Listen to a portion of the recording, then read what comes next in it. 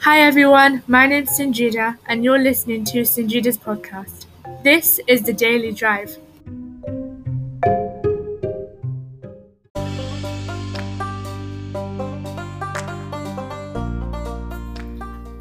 Hi everyone, welcome back to The Daily Drive. This is the last episode. So since this is the last episode, I wanted to talk about ending things. So when I mean ending things, I mean when you feel like you want to quit or like you have quit and you don't know whether it was the right decision or not. I want to let you know a few things. Number 1, it was meant to happen. I know maybe you've heard this already so many times before, but it's true. It was meant to happen.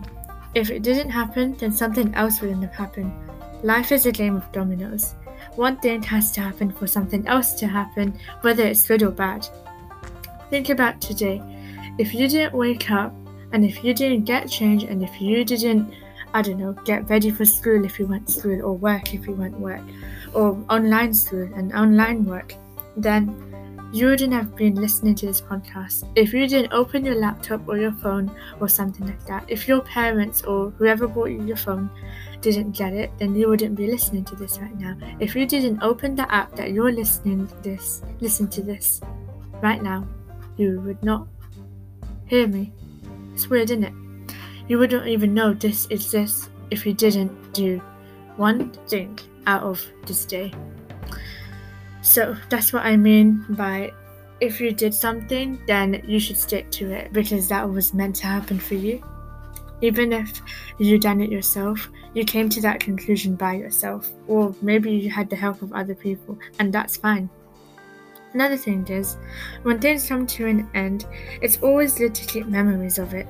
So, for example, when we leave primary and high school and etc., we always like to take lots of pictures, maybe even sign a yearbook.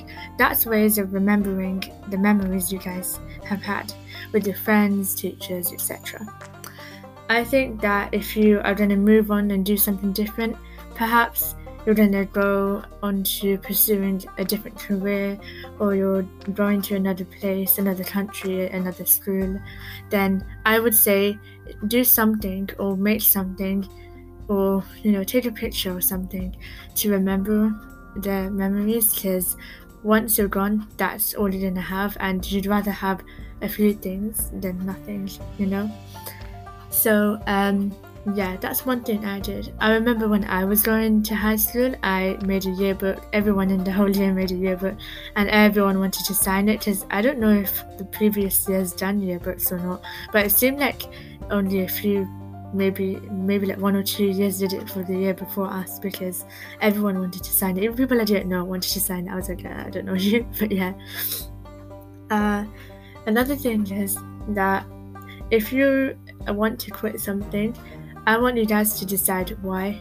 So this is what I would recommend doing. Write down or type up the pros and cons. The pros are the good things about doing something or quitting something, and the cons are the bad. So you write them both down and see what outweighs what. If the positives outweigh the negatives, then you know what to do. It makes your decisions clearer and it helps you make those decisions, I did that a few times to, for example, I was deciding on what different topics and subjects I want to take in school, and I was thinking of the benefits, and most of them, the benefits kind of equaled the negatives, but then it was okay in the end because I know that this is what God intended for me. This is what was meant to happen. Thanks for listening. I know this was a short episode, but I hope that you still learned a lot and you have some idea of what you want to do with your life. Yesterday was World Mental Health Day, I believe so, or maybe it was the day before, because my days are a blur.